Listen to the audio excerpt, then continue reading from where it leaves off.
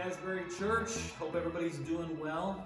Today we are starting a new series called Home Improvement Series. Home Improvement Series. We're going to get you great tips for improving your home life, and make sure you have a solid foundation for building upon. Throughout the whole series, on Wednesdays, and Pastor Dave will talk more about this, but we will be continuing the conversation. So if whatever we discussed on Sunday, you can show up on Wednesday at our Lansing campus and continue the conversation. That'll be a lot of fun. Are you guys ready for them? We have some great pro tips for you. Each week we're going to do some pro tips, and so we've got a few for you this week. So the first one, I get to do the first one. I learned this for cooking. If you're breaking eggs, you're breaking eggs in a bowl, and all of a sudden you get a shell in there, and you're like, I got a shell, and you're digging it out. The best way to get a shell is use a shell. Use one of the shells to dig it out. It sticks to the other shell. It's a good pro tip. And you don't have to put your fingers in it. You don't have to put your fingers in it. All right, pro tip 2. When you are traveling, which you know I love to do, tie something bright to your luggage so that when it comes down the carousel, you can find it easily and you don't end up with somebody else's bag, or they don't end up with yours. It's a great idea. Also, so the next one, I don't like to iron at all. Some of you may have noticed that before, but I just learned this. If you like your buttons on your shirt, you turn it inside out and iron over it. I seriously just learned that this week. So wrong side out shirt. Wrong side out shirt for ironing over the buttons. Awesome. Right. All right, this one is like premier pro tip, and it's gonna change your life. All right, life-changing tips. That's what we're all about. When you are eating Oreos, put a fork on the Oreo, and then you can dip it into the milk without using your fingers, and you have a perfectly dunkable Oreo. It's perfect. It's beautiful. Beautiful. Last one. This is great.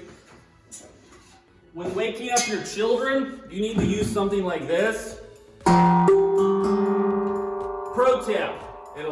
They'll love it. They'll love it. They will. They will. And so ours do. Ours love it. It's fantastic. I'm gonna tell you.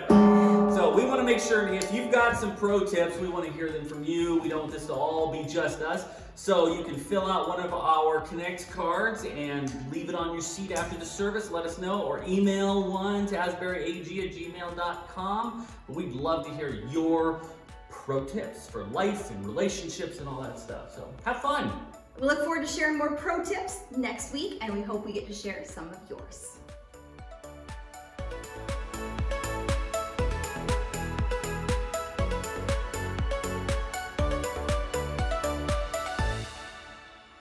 All right, well, how many are ready for some home improvement? Yeah. How many are sitting next to somebody that needs some home improvement? How many know the biggest room in the world is a room for improvement? Yeah, some of you, you're like, oh, that was kind of cheesy. I heard it from another pastor, so I don't even own that one. So, hey, we want to welcome you to Asbury Church again. We're beginning a new series on home improvements. How many know about the dunking the Oreos in the milk stuff? How many dunk your Oreos? Okay, how many just don't like crumbs in your milk? So I have a pro tip for not getting crumbs in your milk. Don't put them in your milk. Pro tip. So, hey, we are starting this series entitled Home Improvement. Back on Easter, we had people fill out a questionnaire. We asked the question, what is an area where you would like to see improvement in your home? And we got a whole bunch of fun answers. I want to share some of them with you. Some people put down, we would like to find time for family time.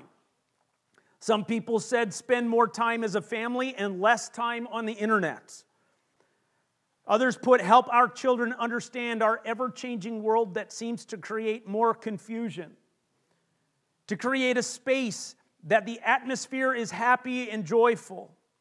Somebody put down, the way I want to improve my home is to live without stress. Okay, how many know you can't live and not have stress? How many know living is stressful? So there's only one remedy for living without stress. Not living. And pro tip. So anyways, some people put down how they'd like to improve their home. They'd like to bring their family closer to God. Others were wrestling with the idea of trying to raise a family in a God-centered home when one of your family members chooses to follow the world and not God. Another person put, boy, it'd be great to have more finances. And the next person put, finances and more peace. Balancing busy schedules.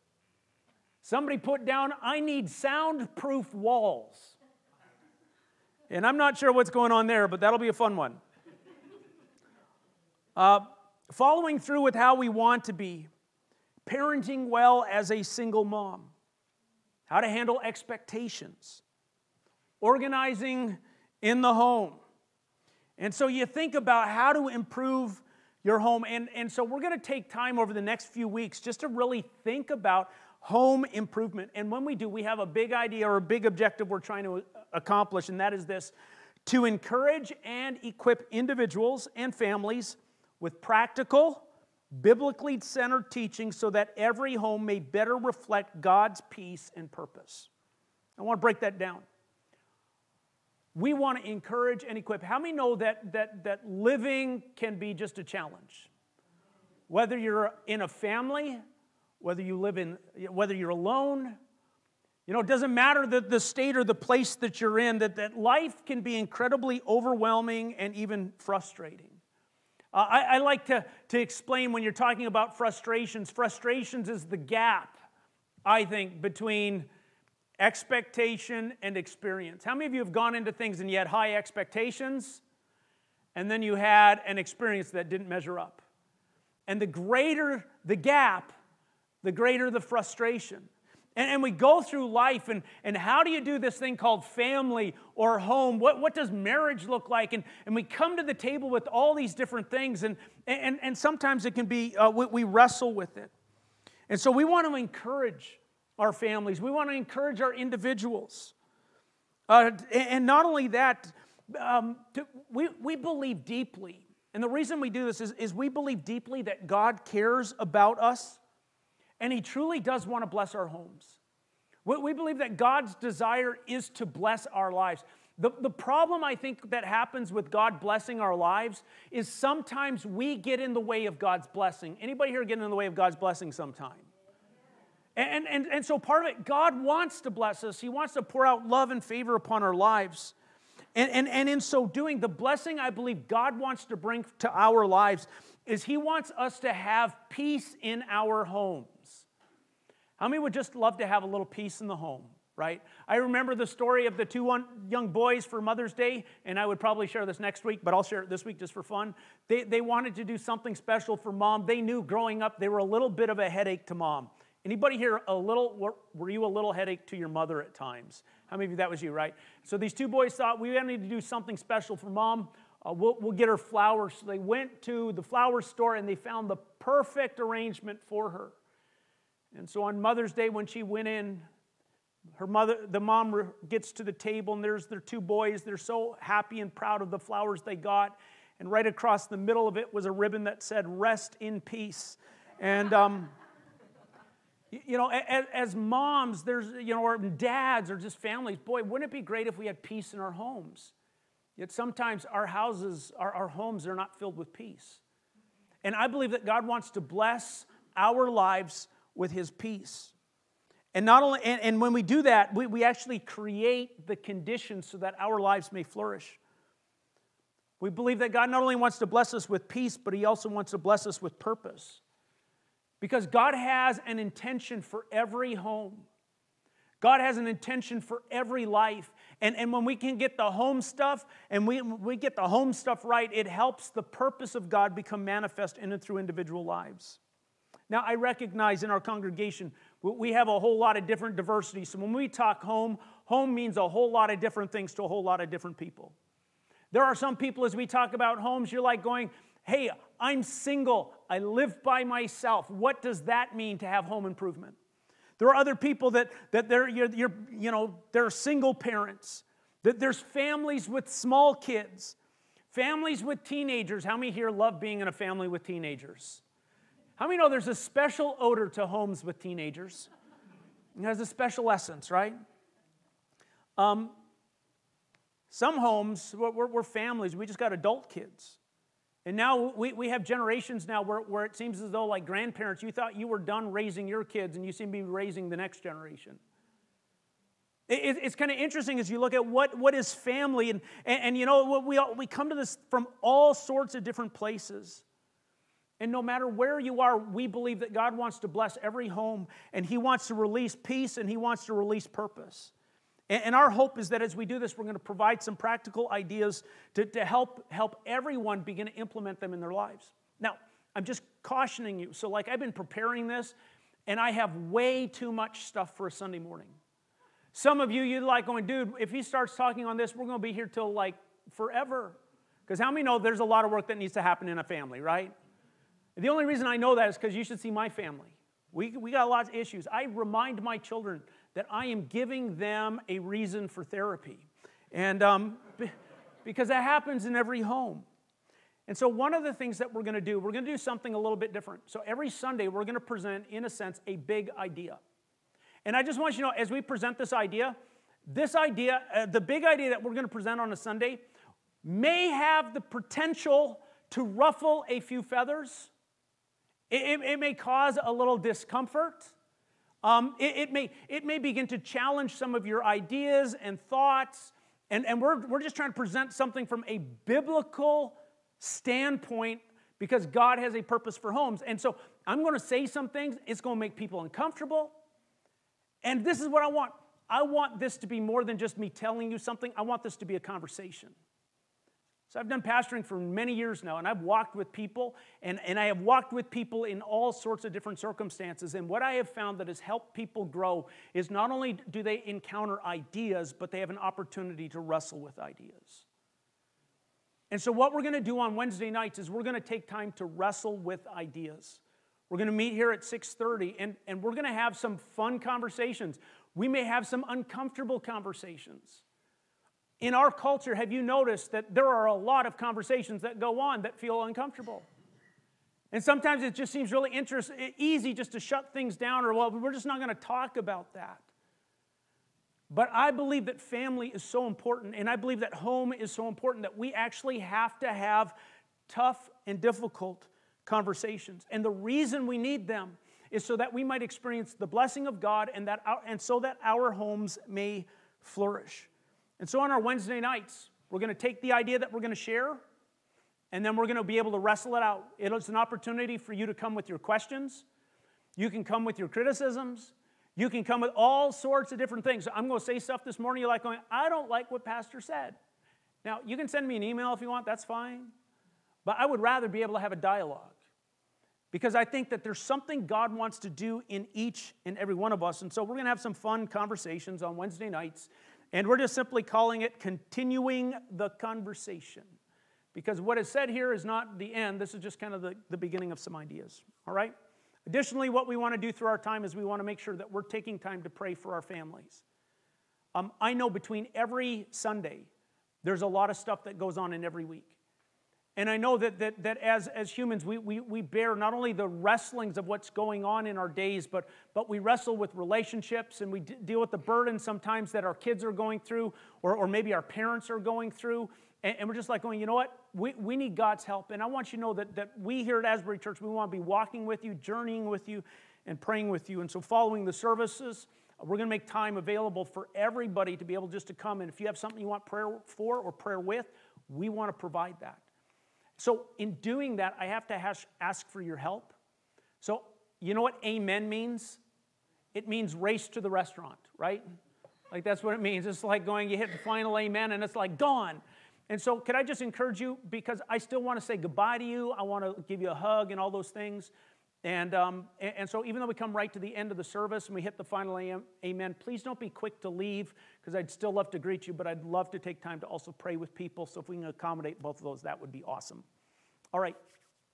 So today I want to talk about foundations for flourishing. Foundations. Now, how many of you like to build and do renovations? Okay, so I love to build. I love to do renovations. I love to work with my hands. I love having ideas in my head and then manifesting them through like building. It's just, oh man, it is so rewarding. And so I've done a lot of it. A couple weeks ago, I was asked to help in a situation and with a church, and they have a parsonage, and one of the things that they're doing is they're looking for this parsonage to be ready for some residency for people to live in it, because some people haven't been living there for a bit, and they're like going, we got to do some stuff on the parsonage, and they're like, we're not quite sure everything that needs to be done, and I'm like, well, I've done a little bit of stuff, so I'll go in and I'll look at the parsonage. And so I went in and I went through the different pieces. And then I went down into the basement. Now, how many like dark, damp basements? How many love, basements are always fun. And I remember going down into the basement, and I came down the stairs, and I looked at the walls, and through the block wall, I could see daylight. And there were cracks. And there was, and you could, there was, it looks like there was different work that was trying to be done, but the foundation of the building, and then additionally, instead of the walls being vertical, they were beginning to fall in. And like you, I'm like, ooh, how many know that's not good? How many know if the foundation of the building isn't good, you can do lots of work up top, but it's not going to be an enduring thing. It's the foundation that matters. If you don't pay attention to the foundation, you can build and you can spend time trying to improve all this stuff up here, the stuff that people see. But what will happen is in time, all that work can quickly fall in. Does that make sense? And so as we begin this whole series on home improvement, I want to think about the idea of a foundation for flourishing. Now, as we think about this, I think it invites us to reflect on the question, what are we building on? What is the foundation of our home? What is the thing that we're saying, hey, you know what, this is the thing that everything is going to rise on? Now, I recognize that we live in a culture that has ideas about foundations for living that are very different from God's Word. And I just want to kind of confront an idea that is prevalent in culture and manifest, I believe, too often in God's people.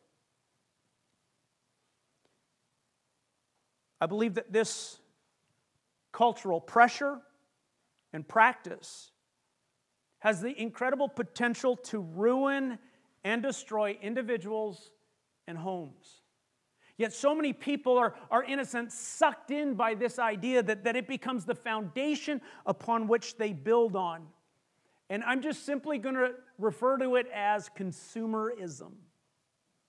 Now, consumerism is actually an economic term.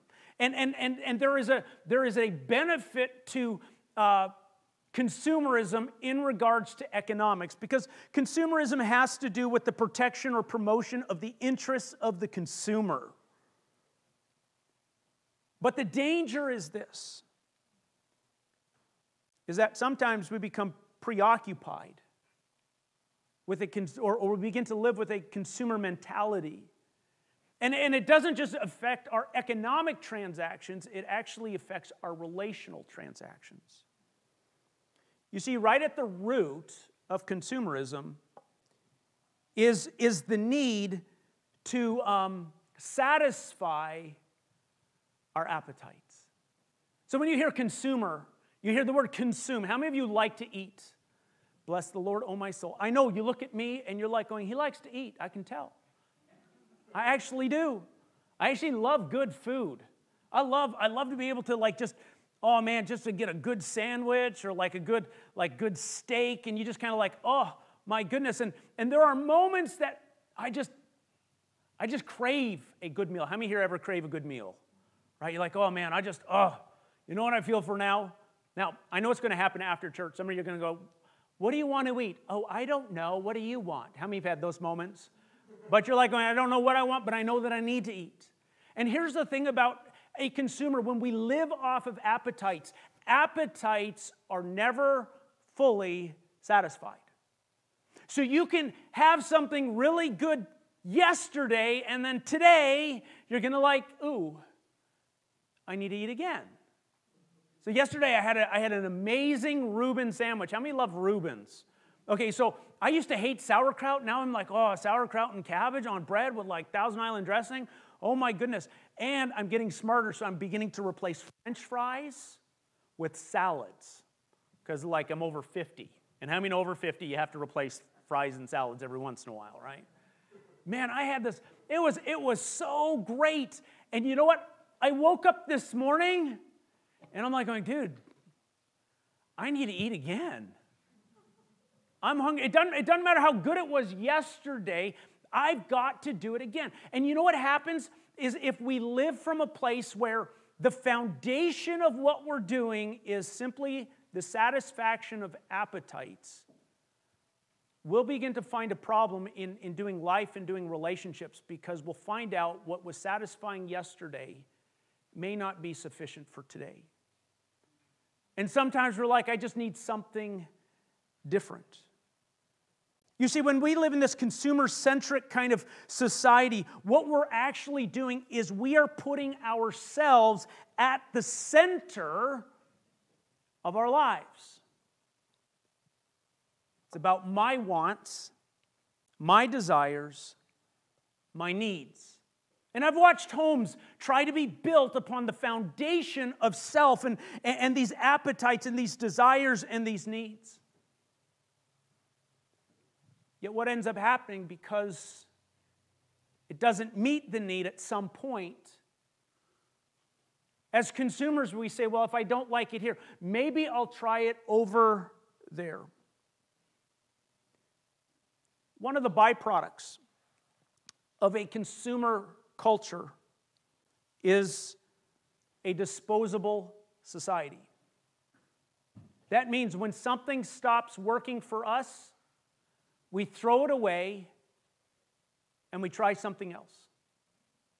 If we perceive something broken, we say, I'm done. When it stops meeting our needs. And just so you know, this is prevalent in our culture, because how many people have been in relationships and said, you know what, I'm not happy anymore. And their own happiness, their own desire for satisfying self is at the foundation of their home and their relationship. And then when it doesn't work, it's just like, okay, I am done with this.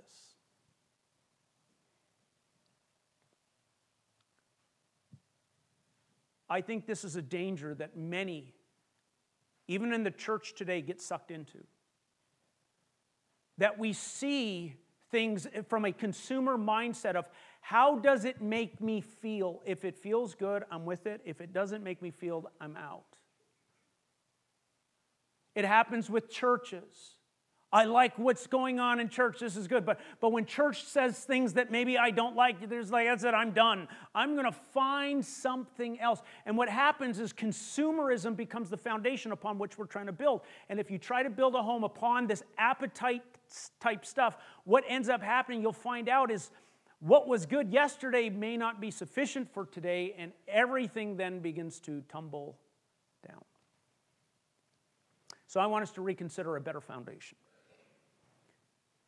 And the idea for a foundation, one that is not built on our appetites or what we consume, it's actually having a foundation that's built on a biblical word called covenant. Covenant. I'm going to explain what it is in a moment, but my big idea is simply this, that covenant provides the necessary foundation for healthy homes.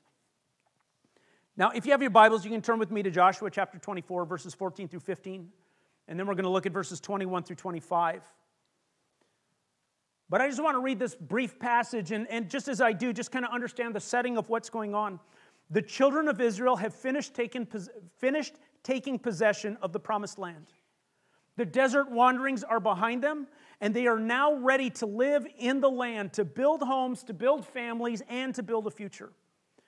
But before they begin this building endeavor, Joshua gathers the people together at Shechem to renew the covenant. After recounting the faithfulness of God to bring them out of Egypt through the wilderness and into the promised land, Joshua says these words. He says this, "Now fear the Lord and serve him with all faithfulness. Throw away the gods your ancestors worshiped beyond the Euphrates and in Egypt and serve the Lord. Just real note, he's saying here, listen, you have to figure out what's going to be your foundation. The ideas of your time or the ideas of God. The gods of the Euphrates or of Egypt, the gods of, the gods of America, the gods of our culture, or the God who saved. He goes on to say, but if serving the Lord seems undesirable to you, then choose for yourselves this day whom you will serve.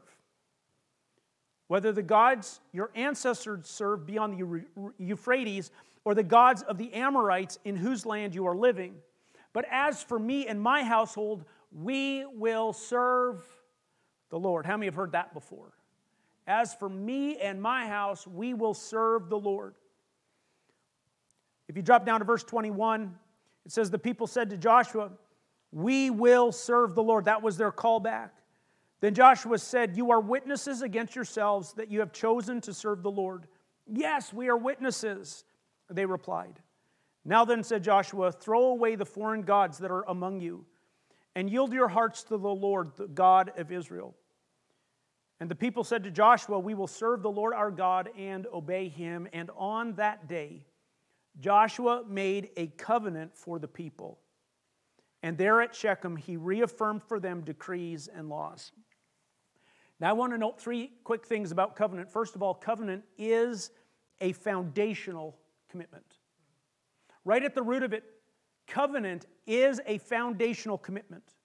As Joshua said, as for me and my house, we will serve the Lord.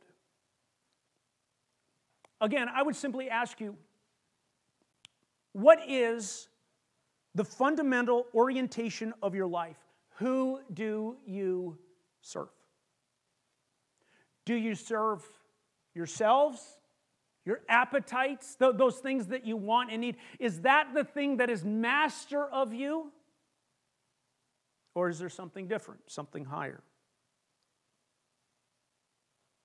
Joshua stands before the people and says, guys, listen, we've come out of Egypt. He's delivered us. He's brought us through the desert. We've overcome the enemy. And now we're getting ready to build our homes. We're getting ready to build the future we've been hoping for. And he says right at the beginning, so who are you going to serve? Who are you going to serve? Upon what are you going to build everything from this moment forward? Upon what are you going to build? We'll see at this place that Joshua makes a covenant with the people, and the people make a covenant with God. I want to explain real quickly what a covenant is. It is a commitment between two parties that is rooted in law and love, that is serious yet optimistic. I want to read that again. What is a covenant? A covenant is a commitment. Everybody say commitment. Oh, don't you hate that word?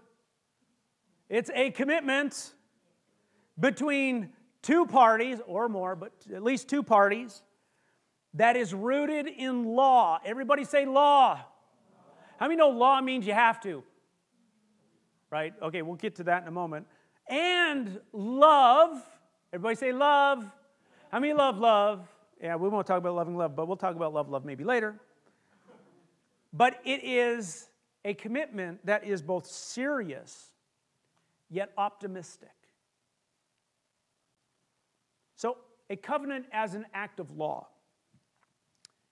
So, back in Joshua's time, what would happen is there would be a legal process that you would go through to enact an alliance, a commitment, a covenant.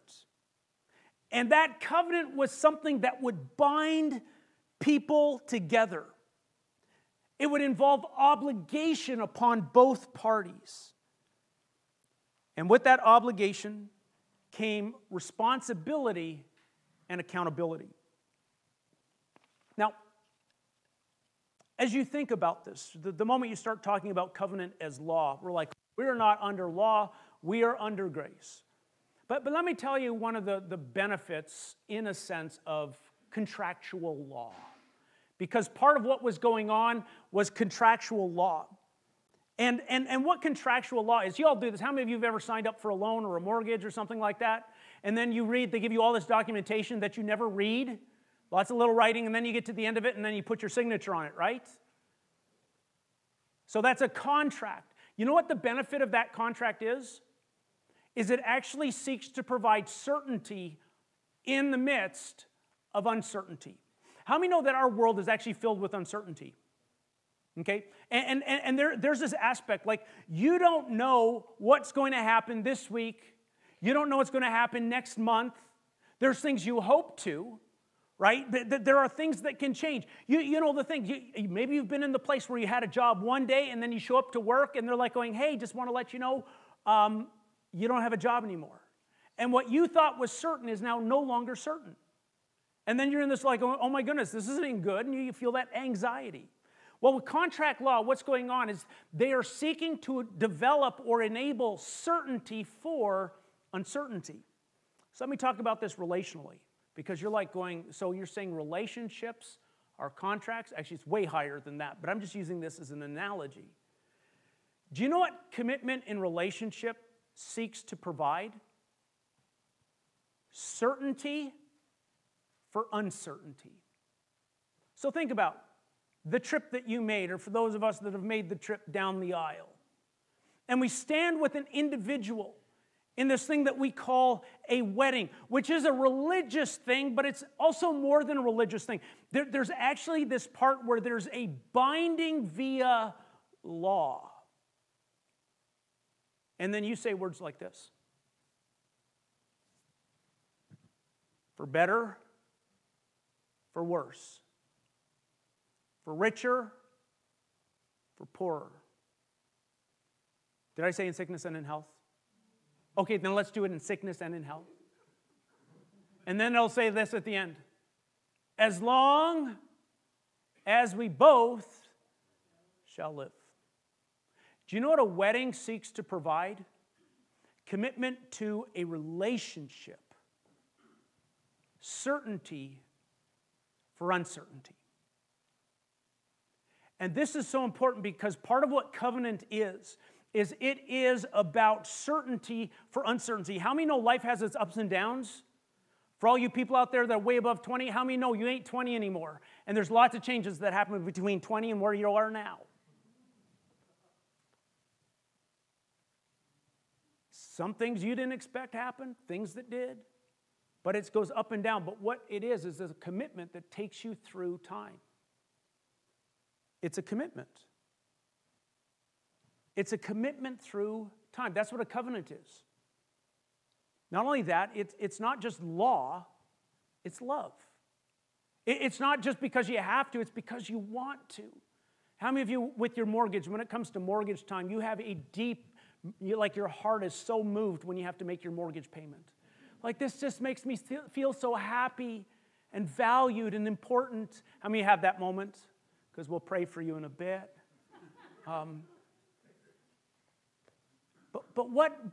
This idea of covenant is not only just a matter that we've made this commitment, but there's something about the heart that leans into it. It's about that. It's when a heart is inclined toward another. And with it comes this devotion. I will be faithful to you. Through the ups and through the downs. See, a covenant has law and it has love. Now, in our culture, okay, so now I'm going to start poking. Poke your neighbor and say he's going to poke. Okay, you didn't do it. Okay, he's going to poke. So let me tell you, in our culture, we treat relationships in a disposable or in a consumer kind of way. And so what we do is we say, you know what, I would rather just live with the person and say that's my commitment to them rather than making a covenant with them. Covenant is essential to build. Did you know that there are actually stats that living together before marriage actually produces more disharmony in marriage than marriage? And part of the reason is because the commitment going into it looks a lot different. This is why throughout the church's thing that it's been like going, hey, listen, there's this covenant that we call marriage between one man and one woman that takes place before God, and it is till death do us part. And the reason is because when that relationship is broken, it wrecks and ruins people. And this is why when we talk about covenant, covenant is something that is serious. It's significant. It's not to be entered into lightly. Yet we do it because of the optimism that covenant brings. We covenant because we believe that together there's something better for us. Like the reason we enter into a covenant with God, so our relationship with God is actually covenantal. And just so you know, it obligates not just us to God, but God to us. It's a beautiful thing. This is why we can trust God in prayer. This is why we know He's going to be faithful no matter what. Because through covenant, God has obligated Himself to us, and we've obligated ourselves to Him. He does it not just because He has to. He does it because He loves us, and He pours love to us, and we return love back to Him. For Him, it was incredibly serious because instead of just some whim, He gave His life on a cross in order to establish that covenant. So when Jesus says, as we celebrate it at communion, this is the blood of the new covenant. This is the new relationship. It's not something just, whimsical. This is something significant and serious. And with it comes this amazing optimism because you know what? Because we have faith in God, because we have this relationship, we are convinced God has a better tomorrow for us. And what covenant does is it gives us a sense of a better tomorrow. The reason we enter into it is because we know that together, like more than just this idea of, well, you make me feel happy for now. It's like, listen, I recognize that together our lives moving in the same direction with the same passion, the same focus, the same end. That you know what, there's a life that comes in the midst of every up and every down. It's optimistic. So I say a covenant is a commitment between two parties that is rooted in law and love, yet is serious, yet optimistic. And this covenant then becomes foundational to everything that we do. Did you know that this covenant then informs our values, what is important to us? Because we have made this commitment, all of a sudden we're saying, this is what's valuable to me. It informs our vision of where we're going. It informs our virtues of how we behave. I say again, covenant is a foundational commitment. And if you're trying to improve your home without addressing the foundation, you can spend lots of years, money investing in things, but I want you to know that those suckers can fall in, and then everything that you're building on can just quickly fall apart. Secondly, covenant making and covenant living is actually an act of the will. It was Joshua who said, choose this day. He didn't ask them, hey, do you feel like being in covenant? How many know if you base anything on feelings, you're setting yourself up for just chaos? Because how many know feelings are not static and they're not always moving up? How many know sometimes you don't feel in relationship like you want to be there? Don't raise your hands, husbands. Thank you. That would be way too much counseling. But you know what? I found out when I got married, I found this out about me. I don't always wake up loving. Right? Like, I don't feel it. Like, there are days I don't even feel like getting out of bed. How many know you have kids, and there are days you don't feel like taking care of the kids?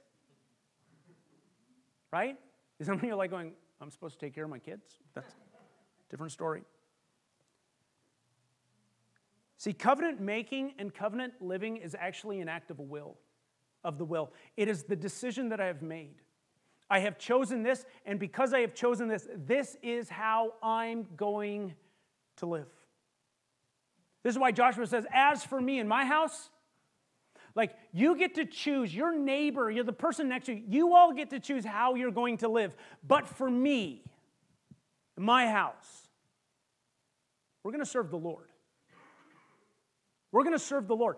Now, I want to tell you, this is why you want to come Wednesday night, because I'm going to poke. Get ready to tell your neighbor he's going to poke again. I think single people need to wrestle with this. Because if the person you think is right for your life has a commitment, a foundational commitment, fundamentally different from you, and you think, well, we'll work it all out in marriage, you're setting yourself up for a world of hurt. How many know marriage doesn't fix things, it just magnifies things? Come on now. Okay, I'll teach that one later. But you want to come Wednesday, because I think this is one of the things that we wrestle with at times, is what we do is we make our commitment to Christ secondary to our commitment to the people we think are going to make our lives feel full. And when you do that, you have made another person an idol. And what that idol does is it keeps you from seeing, hearing, feeling, and living the life you were created for. If you want to push back on that, join me Wednesday night and tell me how I'm wrong. Okay. Covenant is a decision. It's a decision. And I want to note one last thing, because I'm going to wrap here. Covenant requires regular renewal. Okay? So first thing, covenant is a foundational commitment. Secondly, covenant making and covenantal living is an act of the will. And the last thing I want you to remember is that covenant requires regular renewal. That in our lives, there are things that we do to remind us again and again and again of the commitments that we have made. Why do we come to church on a weekly basis? Covenant renewal.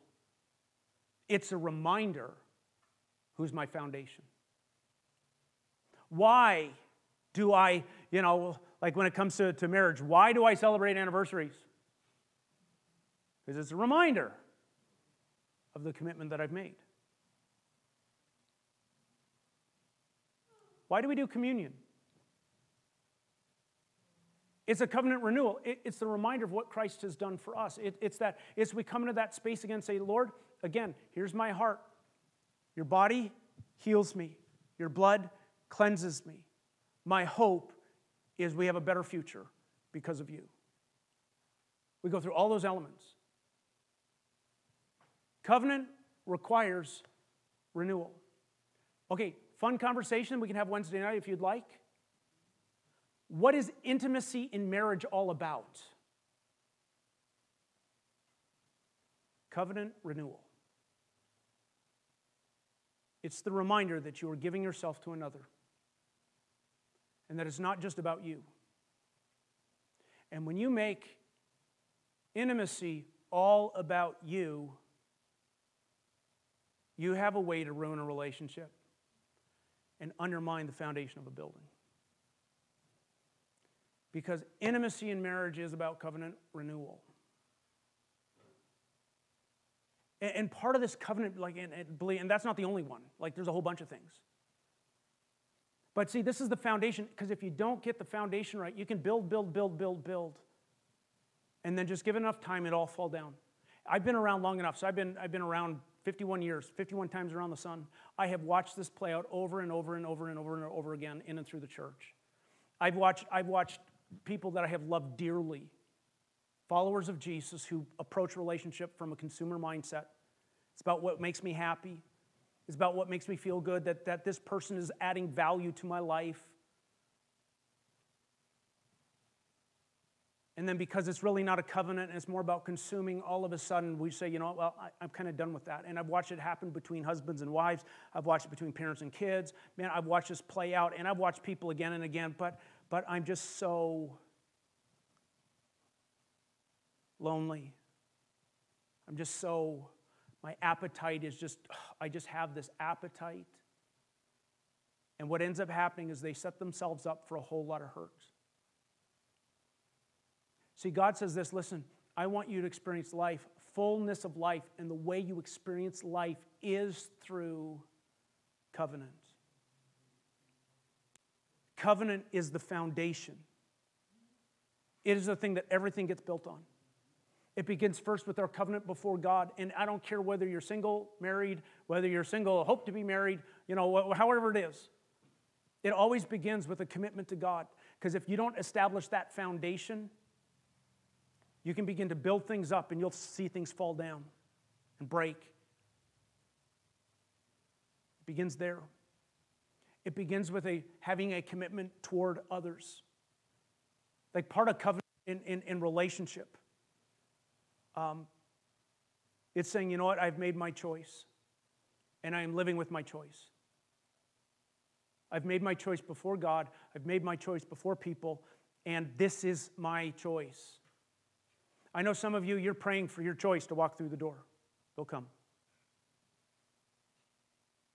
But I want you to know that this idea, if you've got to establish, my number one covenant is with God. And then my next covenant that I'm going to make is going to make with that significant other in my life. And that's my decision. And I would tell you, make that decision wisely and not foolishly. Not based on appetites, but on covenant. The third thing I just remind is not only is our covenant with God, with other people, but part of this idea of covenant renewal is that we have to actually be intentional about covenant renewal in our lives. The reminders who our covenant is with. So we're going to talk about, I know one of the things that comes up here is, what do you do for family devotions? How do you do family devotions? How do you help raise kids so that they can glorify and live for God and all those happy things which we want? And I would just simply say the way you need to begin to understand family devotions way before the how of doing it is you need to understand that family devotions is all about covenant renewal. It's about reminding us, for me and my house, we're going to serve the Lord.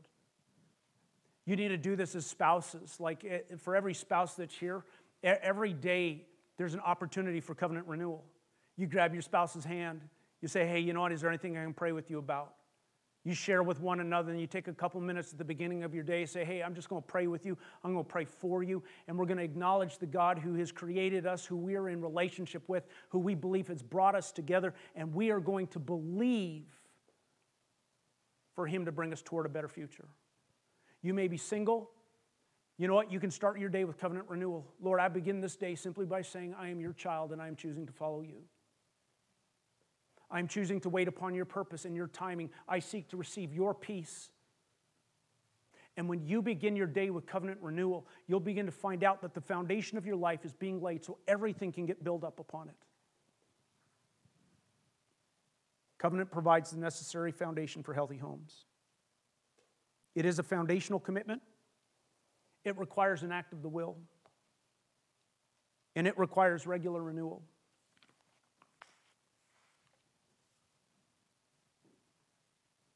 Joshua asked the people this question, and this is the question I'm just going to simply end with. When it comes to your lives, when it comes to your home,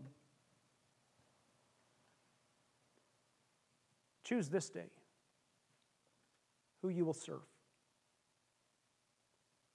Choose this day. Choose this day. Hey, if you want to pursue the relationship stuff the way the world says, hey, make that your choice. Instead of bringing the life you think it's just going to bring hurt. And I want you to know that there's a lot of hurt that people go through that God never intended simply because we've chose things the world's way rather than His. He would also say this, choose this day who you will serve. Hey, do you want to follow the gods of the land or the God who's brought you out and brought you through? And my prayer is that we would respond simply as Joshua did. As for me and my house, we will serve the Lord. As for me and my house, we will serve the Lord. Let's pray. Lord, thank you for your word. Thank you that God, you challenge us that we might know flourishing. God, I know everybody here longs to live in a place where they encounter and live surrounded by your peace and live in the fullness of your purpose. Lord, it's that thing that our hearts long for. Lord, it's that thing that Lord, we keep reaching for, yet sometimes falling so very short because, Lord, we think that we're going to find it through these different things that the world promotes. Yet you are the God of covenant. And you long to bring peace, and you long to pour out blessing.